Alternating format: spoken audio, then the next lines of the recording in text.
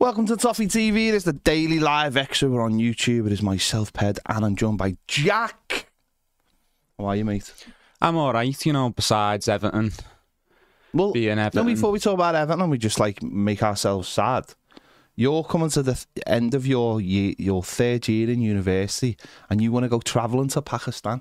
Well, it's on the cards, you know, like I want to see a few places, and I watched the YouTube video by it. I think it was the Burnt Chip. Okay. And he went there, and like the old preface of it was, it's very cheap there, and he took like a few quid's worth of English currency and put it into Pakistani currency, and he done loads. He bought a donkey just for laughs. And, you know, obviously being a student, you know, there's not many pennies in the bank, so I thought, you know, if I want to maximise my, like, donkey value lifestyle, you know, maybe I need to go somewhere, because England's expensive. You know, I don't know if you've been to Aldi lately. It's very expensive. The price of the butter. Yeah, it's very expensive. You might as well cash in your chips for a donkey in Pakistan. If someone in Pakistan's got the money to just buy a donkey for nothing, surely you can afford, like, butter and bread there, you know what I mean? It makes sense to me. I'd go for it. I'd be all over it. Make some YouTube videos about buying a donkey. Yeah, maybe Everton could buy a team there and send all our team there instead, and maybe just, you know, for the value of a donkey. Well, I think the ironic thing is the donkey would be a better footballer than a few of our players, wouldn't he? Probably score more goals. Probably would score more goals. Yeah.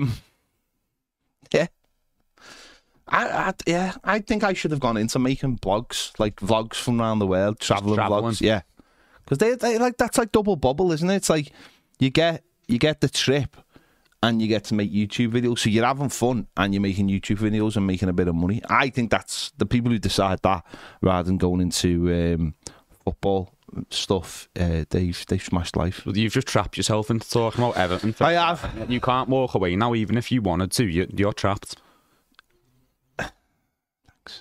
Yeah, I think I was trapped anyway. I think I've just like, solidified it by. You're locked in now, though. Like, there's no getting out of it now. Where me spoon says there's no butter in Pakistan, lad. There's no Why not? What if it's like, you know, like they use like donkey milk to make the butter rather than cow's milk? Donkey milk.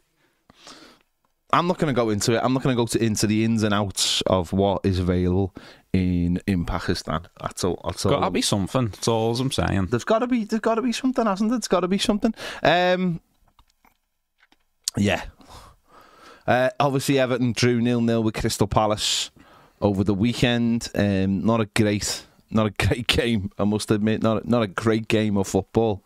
What disappointed me about that game was, with about an hour gone, I thought it was really there for the taking. I thought they looked like they were just playing a end of season game, and if we'd had a little bit about us, I can't really put my finger on what that little bit about us would have been, but if we'd had a little bit about us, we could have gone on and got the 3 points. You're just looking for an extra 5% all over the pitch, aren't you? And that would have been enough, because Palace, they started the game well. But then once they didn't have that goal an hour in, like you say, the adrenaline's probably gone down a bit because they don't have anything to play for. They don't have that same natural sort of need to win that we do, because we're obviously still fighting. Their season's probably done and dusted now. They started the game well, but once it's not came, it's harder to get to those levels of fight and desire you need to get to win a game from that point. So it was there for the taking. It's disappointing how the game changed to take that out of our hands. It's just that, like, after an hour, you could sort of, around the hour mark, or maybe a little bit later, you could start to hear the Everton fans really getting behind the team. Not that they weren't behind the team beforehand, but you could really, it was the only thing you could hear was the Everton fans. And I just thought Everton needed to do something, maybe take some risks, maybe just step it up a little bit, maybe go a bit more direct, put more players just around Dominic Calvert-Lewin for the second balls. But we didn't, and like you just mentioned there, we've got to the last 10 minutes. Mason Holgate does what every single person in the ground knew Mason Holgate was going to do, except for the manager, sadly. And we're down to 10 men, and then it's all about staying in the game. And even when it went down to 10 men, there wasn't exactly, we weren't holding on for dear life. It was just a case of they had more of the ball, didn't do anything with it. but they had more of the ball, so we couldn't really do anything. And it was that was really disappointing from the game. Just that the manager didn't see right what was happening right in front of him. The first thing everyone thought when they seen Holgate on that team sheet was, he's defo going to get a booking early on, stupidly, because that's what he does. And then after that, there's always the potential for him to be sent off. And then an hour in, he's looking a bit aggravated. Jordan Ayew's torturing him all game. He's already booked, puts another stupid challenge in. Everyone knew that was going to happen. And it's for whatever he's got against Nathan Patterson, he wouldn't play him. You know, Patterson's he's not the finished article by any means, is he? But like, Mason Holgate's had 4, 5, 6 chances at Everton now, where he's been brought back into the team that's not worked. No. You can't trust him in the same way you can't trust Neil Maupay to take his chances, and therefore you don't play him if you can help it. You can't trust Mason Holgate to keep a level head for 90 minutes, so therefore you don't start him. I think I probably feel not sorry for Mason Holgate, but I do think again he's another one whose career has been completely mismanaged. To be fair, when he was playing in a 3 at the beginning of the season, he wasn't looking too bad, and then he got the injury, and then the injury forced us to change it, and then we looked better, so we never went back to it. But his career's been completely mismanaged. He's 27 now. He's playing right back. Well, he comes on as a right back, and for a one-off game, you know, you probably won't see him again this season now. After that, and yeah, I don't know. It's a very strange move, like you just said there. He's got Patterson there, but he clearly doesn't fancy Patterson. But you've got to... Do you want to win games of football? You've got to use players in the right positions. He obviously wants like more defensive right backs. But I'll be honest, yes, it's good to get clean sheets, but we need goals. Yeah. We are the second worst team in the entire country for goals per game. We need goals. And if we don't get goals, we're going to get relegated. You know, we've got the worst in the Premier League. And we're going to get relegated because we don't score goals. It won't matter about clean sheets. It's about scoring goals now. Yeah, and it goes back to just wanting a little bit more in every position on the pitch. Nathan Patterson, by no means, is going to change a game on his own, maybe, but maybe that tiny little bit of extra quality he has going forward compared to a Mason Holgate or Ben Godfrey is just enough to carve out a chance for us, and that could be all we need. Because realistically, you probably need a few more, but on paper, we could stay up by scoring 4 more goals. Stay up by winning 3 goals on paper, obviously, if you're not conceding as well. If that just means winning 3 games. So that's what we've got to carve out. We've just got to find a way to just slightly increase our output, slightly increase our levels of chance creation. And Nathan Patterson going forward, better crosser than Holgate or Godfrey because he's a right back. Probably gets up the pitch a bit more naturally than the two of them as well. Yeah. And it's not about Nathan Patterson as some saviour or some great player. I personally don't think he is a particularly great player. I think he's all right and he's a young kid with a bit of potential. But as a right back, he is better than the 2 non-right backs we're favouring over him. I think defensively he's not great, but I think you're right there. It's about. I think what he had at the beginning of the season is he had a little bit of extra something, a little bit of devilment in him, which fans latch onto. Fans love that kind of stuff. A player giving absolutely everything, going in for 100% into 50-50s. Having a little bit extra to get up the pitch and maybe make something happen. And his development has been very stop-start. Came to the club with only 12 appearances under his belt at Rangers. Needed to be managed correctly. Didn't get a sniff in the entire second half of last season. Picked up an injury. And then coming this season, started all right, got an injury. Come back, got another injury. And yeah, his career has been stop-start at Everton, and as I said, I don't think he's a particularly good defender. I also think that he's a person who needs to get into the rhythm. He needs a few minutes under his belt, a few games under his belt to get him up to speed. Manager obviously believes he hasn't got that, but I don't see the point of playing Ben Godfrey 1 week, then Mason Holgate the next week. It just seems, that to me just seems really daft. I think Patterson could have given us something last week against Fulham that we didn't have going forward, because we've got to score goals. It's as simple as that, and we're not scoring goals. So, was it a decent point? I don't know. It's a point over. It's a point over Leeds. It's a point over Forest. Ironically, we still fell into the bottom three because Leicester have won. But I don't know. Would you have took that point beforehand? Maybe. Did we deserve to win? Well, no, not a chance. We created a couple of chances. Dom's was brilliant, but then he puts it wide. And Iwobi's is again brilliant effort. The keeper pushes it wide. But apart from that, we've had shots and we've had the crosses that been easy for the goalie, but we don't sustain pressure in games. We don't build the play up and keep the ball and move it from one side to the other. It's all very sporadic and we just get moments, and that's all we've had all season is moments to score goals. We don't have a way of playing. It's so strange to watch a Premier League team play for nearly 2 seasons now with no style whatsoever. No, like you say, I don't think we maximise the mental effects we can have on the opposition because we don't put them under enough pressure by staying on top of them. Keep doing the same thing. If something's working, keep doing it and make them worry about that. Make them worry about a certain type of ball into the box or a 1-2 between the striker and the winger. Have something you can go back to time and time again there. May not work every time, but most times you use that passage of play, it causes problems, because then that's pressure on the opposition then. And that's how you gain an advantage, because if the opposition's scared, if they're a bit nervous, if they feel like they're on the back foot, that limits their performance, because that's affecting them mentally. It's a massive week though, isn't it? I mean, Newcastle Thursday and then Leicester on Monday. That for me is... It's season defining, isn't it? I mean, after watching Newcastle do what they did yesterday, it hasn't. To be fair, I'm not. I didn't watch it. I seen the score, so I've seen everyone's reactions to the fact that they'd gone 5-0 up.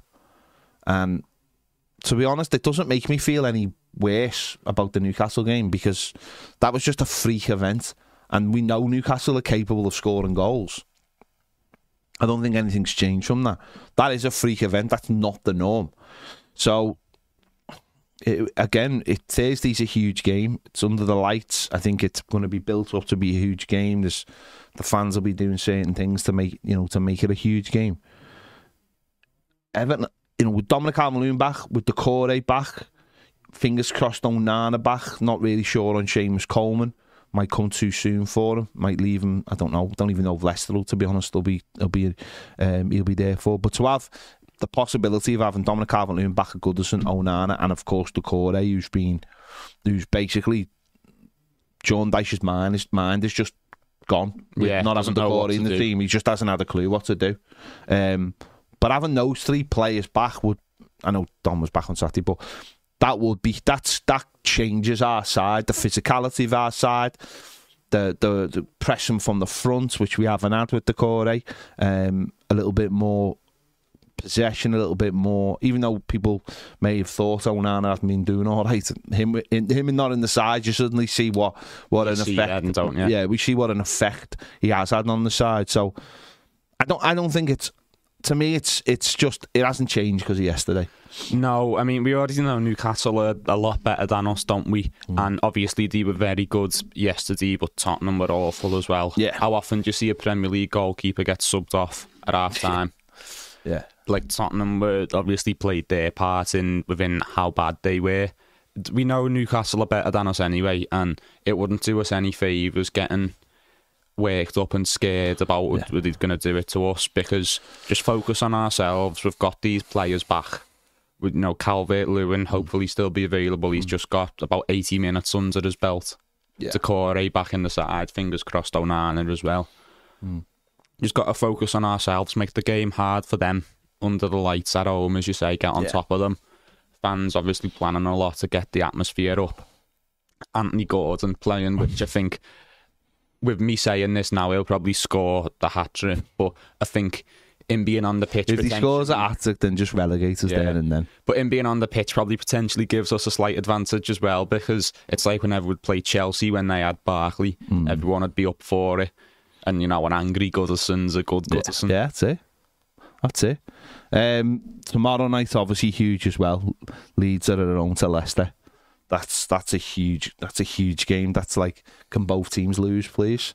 I mean, obviously we would we'd want a draw out of that game because there's no sense in either team winning. So a draw, even though obviously that would take both of them a point away from us, we need them all in there. We need all 5 teams to. I mean, obviously not ourselves, but we need the other 4 teams to remain here. So that is a huge game tomorrow night. That's an 8 o'clock kickoff. But yeah, and then obviously Monday night against Leicester, that could be the absolute decider. And yeah, it's just not good, is it? It's just not good. I'll be honest. I'm sitting here and I'm not particularly stressed out about it. I haven't been. I've said it many times. Everton are getting what they deserve. As a football club, Everton are getting what they deserve, 100%. And we saw that from the letter on Friday night from the chairman. We're getting what we deserve. We're getting a club that are fighting with its own fans. We're getting a club that has slashed the quality of the squad year on, year out. We've got a squad that have paid ridiculous prices for terrible players. We've got a club that is just a mess, an absolute mess, and it deserves what it gets. The fans don't deserve it. No fan ever deserves relegation. The fans never. But the club, I think our football club does deserve it personally. As a football club, I think it does everything wrong in terms of football and stuff. And the timing of that letter on Friday was just baffling. It's idiotic. Well, it was just baffling, and the content of it was just the ramblings of a man who shouldn't be a chairman of a Premier League football club. They were just ramblings, basically. It was just like he'd scribbled something down, passed it to the person who runs the website, and then said, press Whack this on. Yeah, put that on there. By Bill, and. The thing is, I think like normally when someone official or higher up in a business puts out a statement, you sort of tell when it's not been written by them and their PR officials have wrote it. You can tell he's written every word of that, and he's thought, that's boss that. Because it perfectly like encapsulated the arrogance that he's had in every sort of notable interaction he's had with Everton fans that you've seen on social media, from the "you've betrayed this club" video years ago to the "you've had your good times" clip from last season. It perfectly just sums up the arrogance that we've seen in this man on multiple occasions. I think as well what it showed is a man who thinks he still has the fan base on his side. He thinks that it's the minority that don't want him at the club, and I think what he might be getting confused with is he might see the minority being out there and protesting or staying in the ground after games, but that doesn't mean that there's not a general sense of in the fan base that Everton fans know what the issue is. And what needs to happen. People mightn't be jumping up and down about it. That's their prerogative. But people certainly know that they don't want people like Bill Kenwright at the club anymore. People might think that, the statements that come out on the other side are not good either, whether people are talking about his health or saying he's not welcome at Goodison Park anymore. That's fine. We'll all disagree. None of those statements, I imagine, represents everyone in the fan base. No. And that's fine. No one's ever going to represent everybody in the fan base. But I do think he's foolish if he believes that he still has the fan base on his side, and that would show how touchy he was, or what people are telling him. Because I don't think he does have the fan base on his side. Everyone just wants him to leave. Some people would probably like to see him leave with a bit of dignity. Other people would just like him to leave. So I think it was a spectacular own goal, and when you do I spoke to a couple of people in the media, and they're just like, what is he doing? What's he actually doing? Because doesn't look good. From we heard this word, the optics. If you watch things like Succession, they love talking about the optics of things. The optics for this aren't good. What does optics mean? The look of it, how it plays, how the markets would react, all that kind. Because everything gets said and done now is important. The former president of America could say something stupid, and the share price of something could drop. Elon Musk could say something stupid right now, and the stock price of Twitter or SpaceX or Tesla could drop through the floor. You know, it's not all about what you do now, it's what you say as well. And you come out and say stupid things, then people have less confidence in you. Problem is, Everton doesn't work like that. If Everton was a publicly traded company, Bill Kennan obviously wouldn't be the he wouldn't be the chairman anyway. But people would be demanding. I imagine shareholders would be demanding something to happen now. So it wasn't particularly a good move for him, I don't think. Well, that's why every sort of respectable company in the business world has PR officials, has media officials. That's why everything that goes out is looked over 3, 4, 5 times.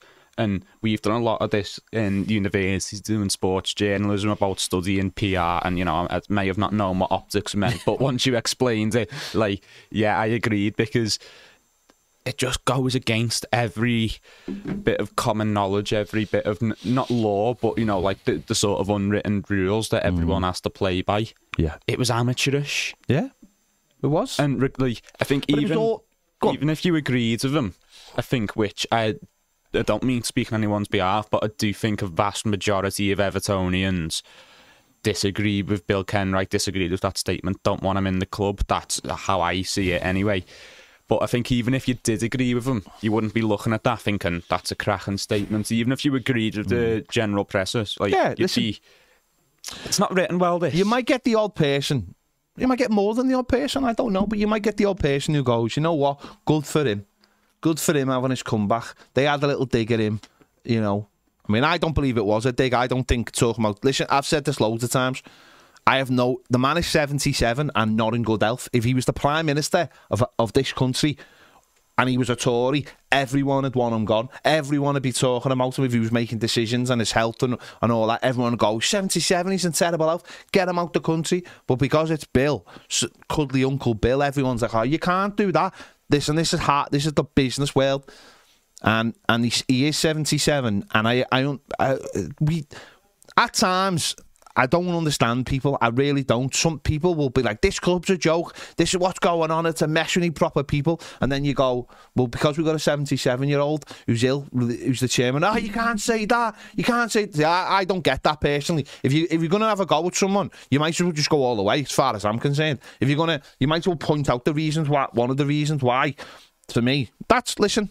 I'm different than other people. That's fine. I have no issue. But I would understand people going, fair play, good for him getting his comeback, but you just said it, that's amateurish.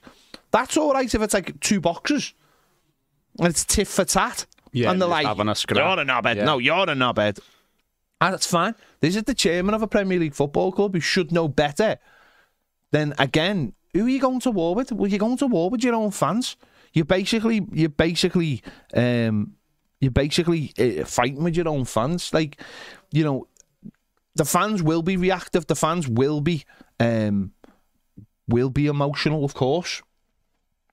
But as you as the chairman of a football club, you can't be reactive. You can't be emotional when it comes to these things.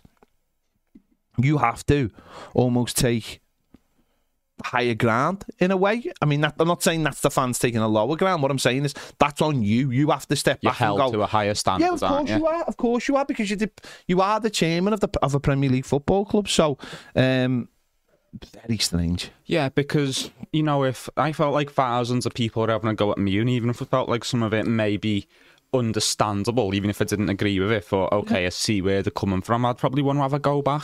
But I'm not a very well-paid head of a very serious company that spends a lot of money and is very important to a very large amount of people. So he is held to a higher standard, and that doesn't mean the protesters and fans can get away with more or should be allowed to get away with more, or that the statements they put out should be allowed to be amateurish, but they're not. Yeah, as a whole, like, the fans' actions are done quite professionally and done quite well. It reflects the entire football club, doesn't it? If if the chairman's coming out and he's putting statements out like that, and he wasn't being aggressive, he was being condescending a bit more than anything. He was patting people on the head, going, "We know better than you." And I'm sure the people in your group who understand finance would have told you this. But also, though, I think he threw Denise Barrett-Baxendale under the bus as well in the statement. So not only was he being condescending, he was also washing his hands of the whole thing. Like, and also he was some of the stuff, you know, like, I'm not the chair. I don't run the club, so. You know, that's not on me. But then, like, I'd love a day off. We'll have a day off then. Have a week off. Have a month off. Have the rest of your life off, mate. No one's, you know. But listen, that's up to Farhad Moshiri, isn't it? That's up to Farhad Moshiri to release him from that position. Because to me, what that sounded like is you're going to have to drag me out of here. That's what it sounded like. Someone's going to have to tell him he's no longer the. But I don't know if Moshiri probably loves the fact that Everton fans are having a go at him and not having a go at Farhad Moshiri. Yeah, and the thing is, Moshiri won't get rid of Ken Wright because Moshiri only owns the club because of Ken Wright. How many potential owners did we go through before we got to Moshiri, and that happened to be the one that allowed Blue Bill to stay? Not just to oversee the change, but to stay years after the takeover. Like, you know, not to go all conspiracy theorist, but to me that does say that Ken Wright wanted an owner who'd let him stay on and let him be there for the new stadium. No, you're absolutely right. It's then from a more political stance as well. Ken Wright's a very easy target for the fans. Yeah, he is. So that's useful for Moshiri because he's got so much wrong. Absolutely. And then if you've got this fella writing daft letters and irritating the fans. It does get said. It does get said quite a lot, and maybe you get this said from some Evertonians, you get this said from some people on the outside.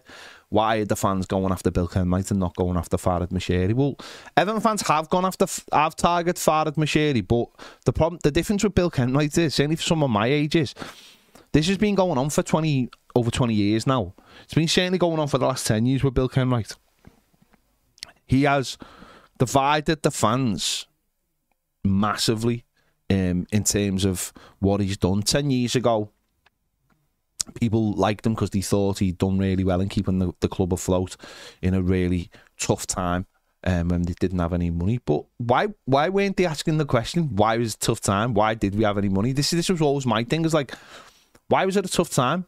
You know, if I'm coming in and I'm saying, you know, I'm giving you scraps, you're gonna ask me, well, why aren't you doing better? Why are you only giving me this? You shouldn't be thanking me for giving you scraps. You should be like, why am I only getting scraps in an era of the Premier League when there was money everywhere and still is now? Why could this man not attract investors? Why, when Everton were doing really well, by the way, you know, top 5, 6 every year. Getting into Europe, why could he not attract investors? Why was he trying to get other people to pay for our stadium, and finally found someone to pay for our stadium, by the way? You know, we went to Tesco, we went to Sainsbury's, and then he finally got Farhad Moshiri to pay for our stadium.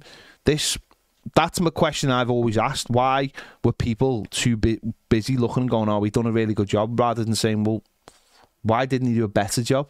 And that's what I could never understand. And to me, he could never let go, and he still can't let go, because he thinks he's the best man for the job. And if a 77-year-old man in poor health, which he is, and he said it himself in that letter, is the best man for the job, then all you other people out there, there's got to be someone in the business are really bad at your job. Bill Kenwright's just told you you're all really bad at your job. So it massively frustrates me. It massively frustrates me that he's still at the football club. And it's not a personal thing, although it has got maybe a little bit personal more recently, because I find things like that, what he wrote, just massively condescending and talking down to the fan base, which is had to put up with all this nonsense. And for a very long time, and a fan base that's transitioned. Your age, you've not seen anything. You will have barely seen, like, Moyes' era, never mind before that. Whereas I've watched the whole thing transition from being the best club in Europe, transitioning to what we are now. Yeah, to what we are now. And I've watched it, and for a large part of that, there is one common theme, and his name is Bill Kenwright. And people are just not prepared to say that, because he's a lovable Bill, and he's a big blue and all these things. Well, if he was a red, people would soon have an issue with him. I've never got it. I've never, and a whole 2 generations of fans have lost, and we are we are in a mess. And Newcastle I said this today, Newcastle are a brilliant example. For all the money and everything that's come in, what these people who've took over, whether you like them or you don't like them, what they've done is they've just gone, well, everyone who was here before is gone. We're bringing in the best people possible. The best people. And we are going to make this a great environment. There probably was a few people in the old regime who probably could have contributed a lot, but they knew what that entailed and what that said to the fans, and they knew this had to be scorched earth. Yeah. We start again. Yeah. Like, we need to send a message. We need to prove that this is a new era. And when Farhad Moshiri came into the club, I'd maybe understand Bill Kenwright being there for 6 months, just overseeing the change and that, just making sure it all happened smoothly. But after that, he doesn't need to be there. Bill Kenwright didn't need to be Everton chairman a few years into his chairmanship, because the way he came into the club was we were in a tough time. He came in and, you know, he saved us. He took over and he tried to steer us to safety and tried to bring in what money he could and spent what money he did comparatively to other owners. He is not that rich. He's not a billionaire, and he probably spent what he could. But what he should have done very early on into his ownership of the club was finding a new owner, someone with money. Someone who can spare a lot more money, can put more money down. And if Bill Kenwright came into Everton, does a year in charge, steadies the ship, moves us on to someone much richer, much more ambitious, we'd all talk about him in a very positive light. We'd go, that's a good fella there. Yeah. You know, he kept us going, put us in the hands of someone a lot more capable and with a lot more money. Like, you know, fair play to him. Like, he's only looking out for the club. He stayed at the club far, far, far longer than he's had to, because he's obsessed with it, because, like you say, he is an Evertonian, so he wants to, I want to own Everton, I want to be Everton's chairman, I want to go down in history as the man who delivers Everton's new stadium that's going to be underwater in 20 years, but you know, he's obsessed with that, and I do sympathise with that a tiny bit, because if it's your club and you have the chance to do something with it, it would be hard to let go of, but if he really cares about the club, he needs to let go, because he's not helping. No, and I know, yeah, and I do believe when the summer comes, I do believe there'll be a change. There has to be changes, because this is the other side of it, right? This is the other side of it. They're not doing a good job. They're doing a ridiculously bad job. Like, you'll get all the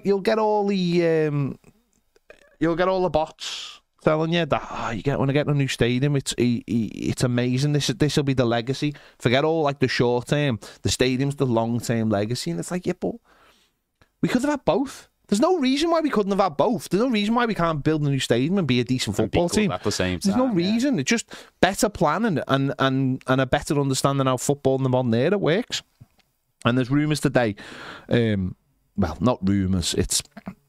There's a report from an Italian newspaper who are not very credible, saying that 777 are close to taking over Everton. I think it's nonsense. I think I don't think it's. You know, we had Joe Thomas in on Friday. He was saying, like, no one's going to be.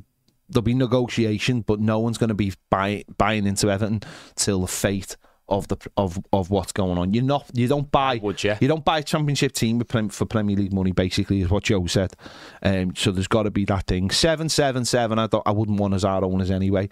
I don't want a consortium as such to be buying Everton, because it doesn't smell right to me with the stadium and everything. It just doesn't quite smell right. It feels like someone will be coming in to almost buy us for parts. I know that's not how it works, but you know what I mean. It just doesn't feel right. It doesn't feel right. I don't know. It just doesn't. It just doesn't feel right, to be fair. But listen, he is of course trying to. He's obviously trying to get investments in Everton Football Club. He's obviously MSP, which I still think that will happen. I still think MSP will happen for maybe 20-25%. Obviously, the value of that will depend on where Everton are next season, whether they're the Premier League team. Probably a couple of seats on the board, and then maybe things start to get shook up a little bit. Maybe other people will leave, whether it be Bill Kenwright leaves, whether it be Denise Barrett-Baxendale, I don't know. But there has to be a major shake-up at this club. Just for, whether you like Bill Kenwright, whether you don't like him, Denise Barrett-Baxendale, just for results on their own, there has to be a change. There has to be. You can't be in 2 relegation battles, back to back. You can't be going to a Premier League independent commission. You can't lose that much money without someone going, this isn't right. This isn't right. What's going on? You can't lose the amount, or spend the amount of money we've spent over the last few years and go as far backwards as we've went and be a well-run club. I know the number of people who think we're well-run has dramatically decreased over the last 18 months, in my opinion. Yeah. The number of people who thought that way should have been a lot higher, a lot earlier, because it's been very clear the sort of mistakes we've been making for a long time, personally. But regardless, the number of people who do think this club is well run is dramatically smaller than what it was, but it's still too high because there is no excuse for these charlatans now. Yeah, it's just an interesting one, isn't it? I think when Bill Kenwright had obviously David Moyes, it was a different era of football. We were obviously Chelsea just come in, and there was money just about. It was more about infrastructure at the time. Obviously, you're too young, Jack, but when the Premier League come in, don't forget as well, when the Premier League started, we were one of the big 5. That's what it was called. We went into basically a hotel room, and it was thrashed out, the deal. The big 5 said, this is not how we should have football. In the 80s, they'd had all kinds of issues with TV rights. Some games weren't even going. There was whole half of seasons where, when we won the league in '87, half of that season wasn't even shown on TV. Honestly, it was nuts. You'll get footage of it, and the footage is Everton's own footage from a really dodgy camera in the main stand. And the owners all decided that this had to change. The clubs had the power. Clubs took the power. They said, we wanted the Premier League. Some clubs understood straight away, like Manchester United. If you go back to the early days of the Premier League, you'll see Manchester United Stadium being rebuilt as games are being played. We never did anything. We just sort of sat there and thought, everything can continue. We're getting money now. We don't need to change. Other clubs understood it was going to become an executive box nature. A different kind of fan. The all-seaters have come in after the Taylor report, these kind of things, after Hillsborough. We just sat on our hands and didn't understand. And obviously that wasn't Bill Kenwright. That was transitioning out of from the Moores family. Peter Johnson, was it? Well, it came to Peter Johnson, yeah. I'm saying it transitioned out of the Moores, and we had Dr. David Marsh as our chairman, Philip Carter shut down, and we transitioned and we went into Peter Johnson. Peter Johnson bought it for a lot cheaper. We obviously won the FA Cup. We built the Park End. Even the Park End, when you look at the Park End, if you've ever been to Blackburn, the Park End was supposed to be like Blackburn, a 2-tier stadium, 2-tier stand with executive boxes. They bottled it basically, and went for 1. And you look at it and think that wouldn't look out of place at Tranmere. That Park End, really, do you know what I mean? It's not. It's a cowshed. It is. It's not. It's not brilliant. It's not. Especially when you look at all the land behind it, could have done really well with that.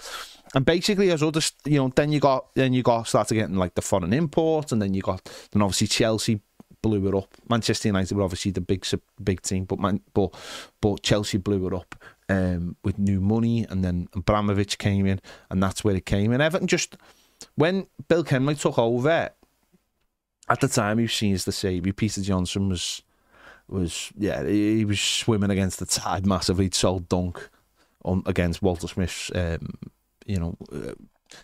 back basically, and when Bill came in, there was a sense of, I'll give you everything I've got. And then he brought Moyes in, and we did well, and a lot of people loved that we didn't have a foreign owner, and we weren't selling our soul, and a lot of that, the lovable underdog. But behind the scenes, it wasn't quite like that, because Bill Kenwright knew he couldn't compete, and he had to go and speak to someone about money. That person wasn't a very nice man. He wasn't a very nice man. Basically, you had to go and get loans off him to buy players. It did help us get the likes of Yakubu and people like that in the late part of the noughties. But then again, football kept on changing. City came into it, and it just kept on. And obviously, he tried to get the King's Dock Stadium, made a mess of that. Tried to get Kirby, made a mess of that. Tried to get Walton Park, tried to get Sainsbury's involved in that. And it's just, he's basically what's happened is, as the Premier League has gone like that, because of our inability to change and to remain as a traditional old football club, we are where we are because of that. And that is simply what it is. It's because, and even with a new owner in Farhad Moshiri, the understanding of changing because football is changing has never occurred to anyone at the football club. The new way of doing things, like Brighton are, like Brentford are, like Newcastle are, to be fair. Newcastle got all that money, but they're not trying to spend their way out to the top. They're doing it in a way that they think will be the building an infrastructure. Yeah, we've tried to do it like clubs used to do it, like Blackburn did in the mid 90s. Sorry, of just buy, and just get a good player from every team around you, and that's a squad. And that's why we are where we are. Simple, because the game has changed and we haven't. And there's nothing says that more than obviously still playing at Goodison Park and you know, still sort of trying to live off the old-fashioned ways of doing things when everybody else is in the future, basically. It's a reluctance to bring like new faces in the business side of thing into the conversation. And you know, obviously we've tried things a bit, never really fully committed to it, but we've tried the director of football thing without understanding it. Without understanding it. But we're never first to anything in terms of like... No, hang on, whoa, I've got to stop you there. We were the first to sell tickets via mobile phones. You've got to give plaudits where plaudits is deserved. First team to have under soil heating. Yeah. Well, but first team to have nets.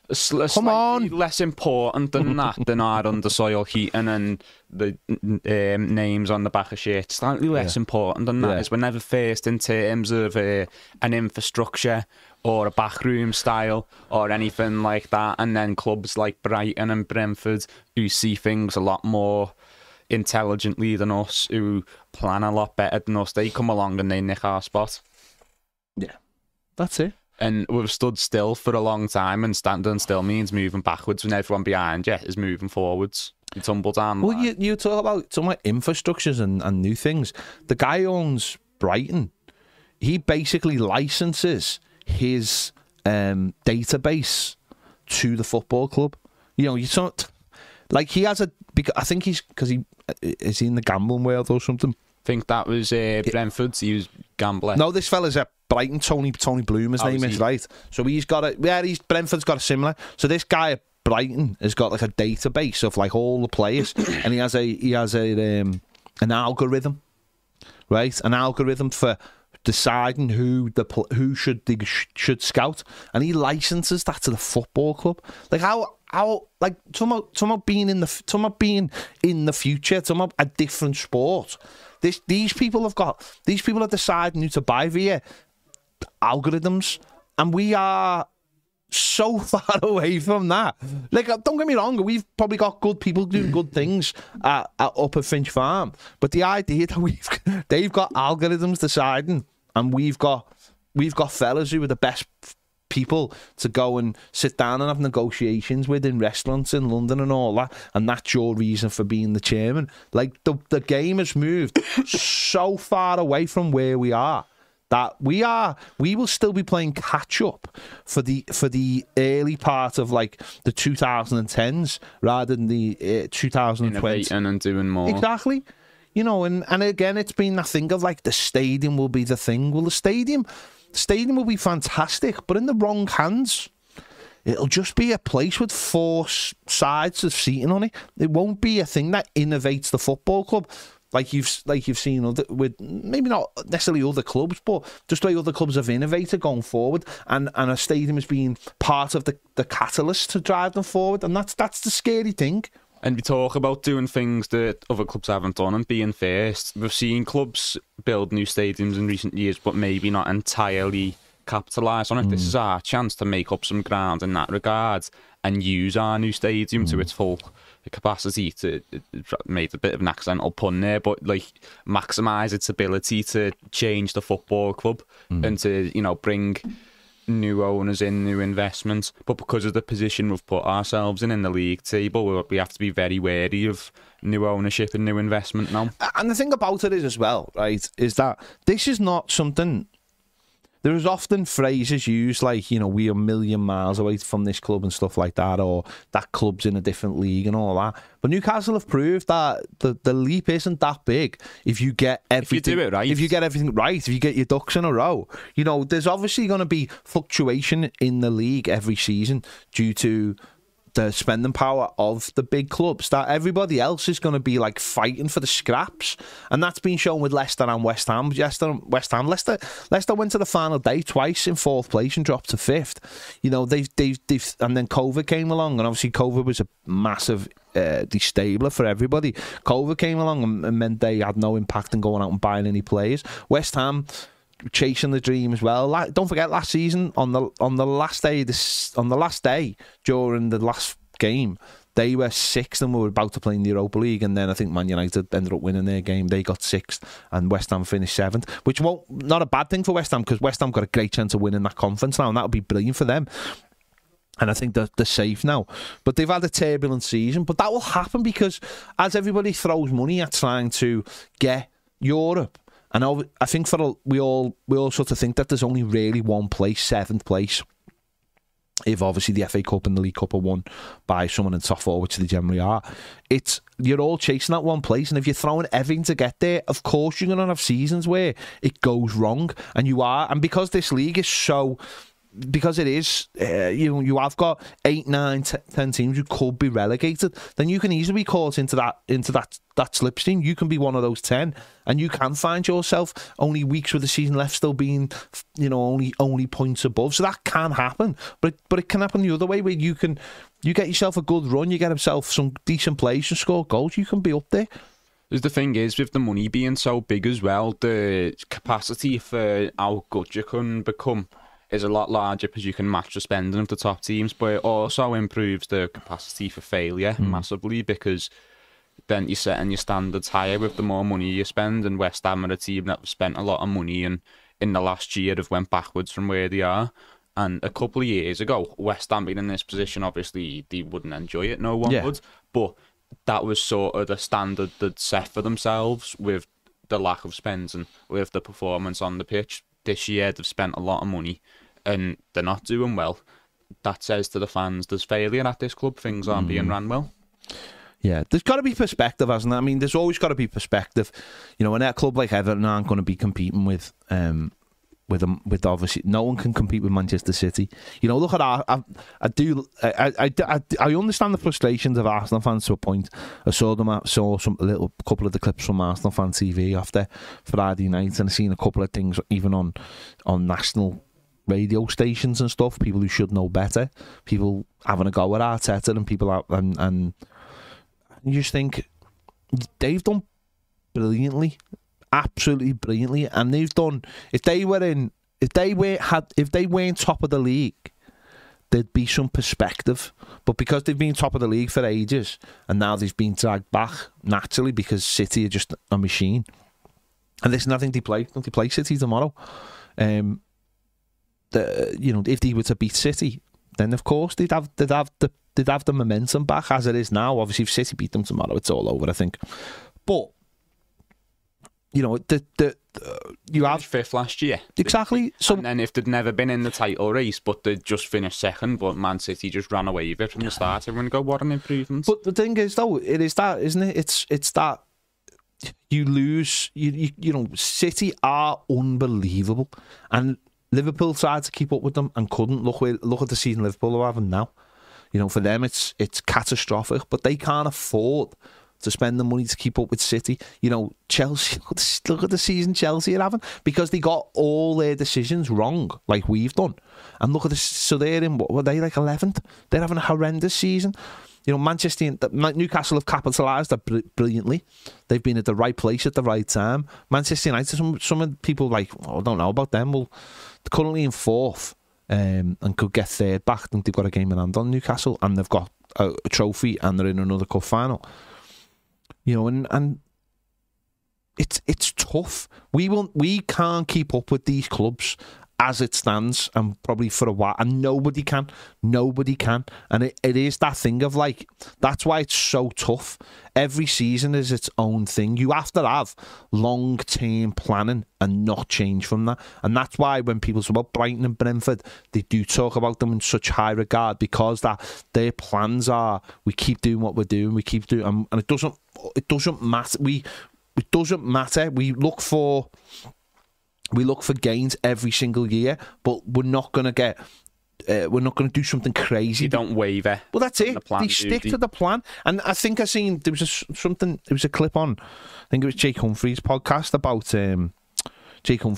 about Brentford, and they were like, it was Brentford actually, because the discussion was, if a player comes up, brilliant player like Ericsson, who obviously they signed, basically Jake Humphrey was like, if you'd found out that that Ericsson was a knobhead, would you have signed him?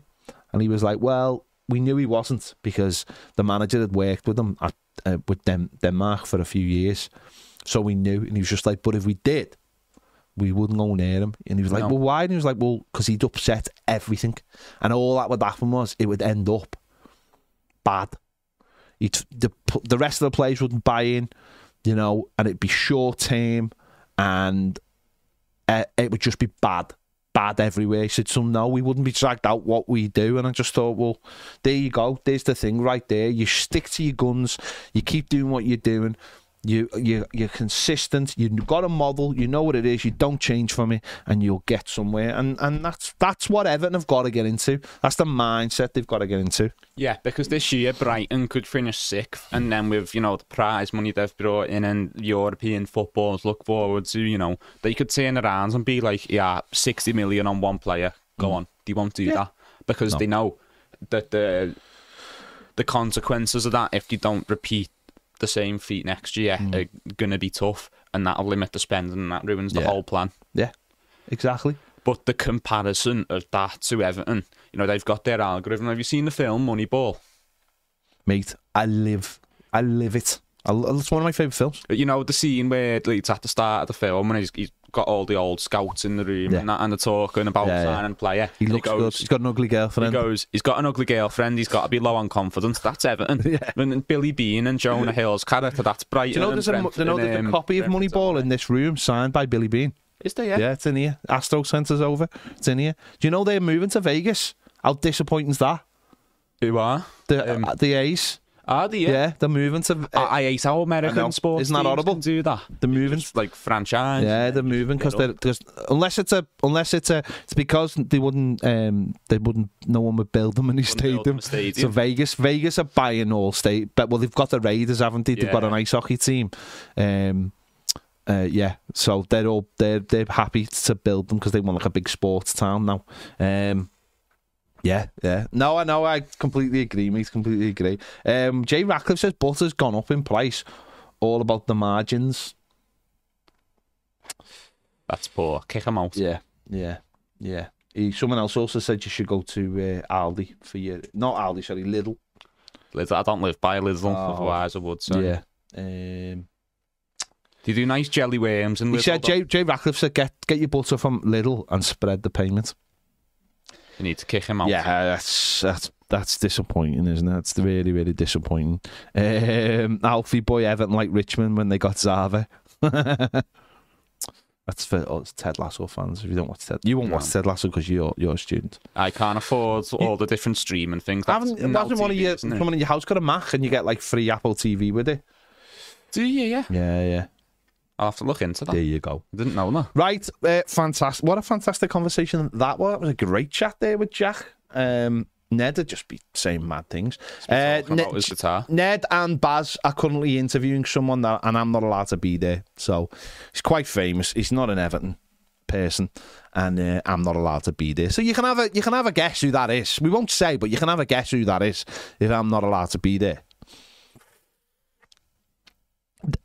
There you go. Thanks for all your comments. I have been looking at them just to get the general feel of things. There's so many to read out. The 777 thing, I just can't see happening, if I'm honest. But there you go. There you go. Thanks for watching. We'll be live over on Toffee TV. Toffee TBBB. Toffee, that's our children's channel. Toffee TV premiere in about half an hour or so to do the final words from the Crystal Palace game. Thanks for watching. We'll see you later.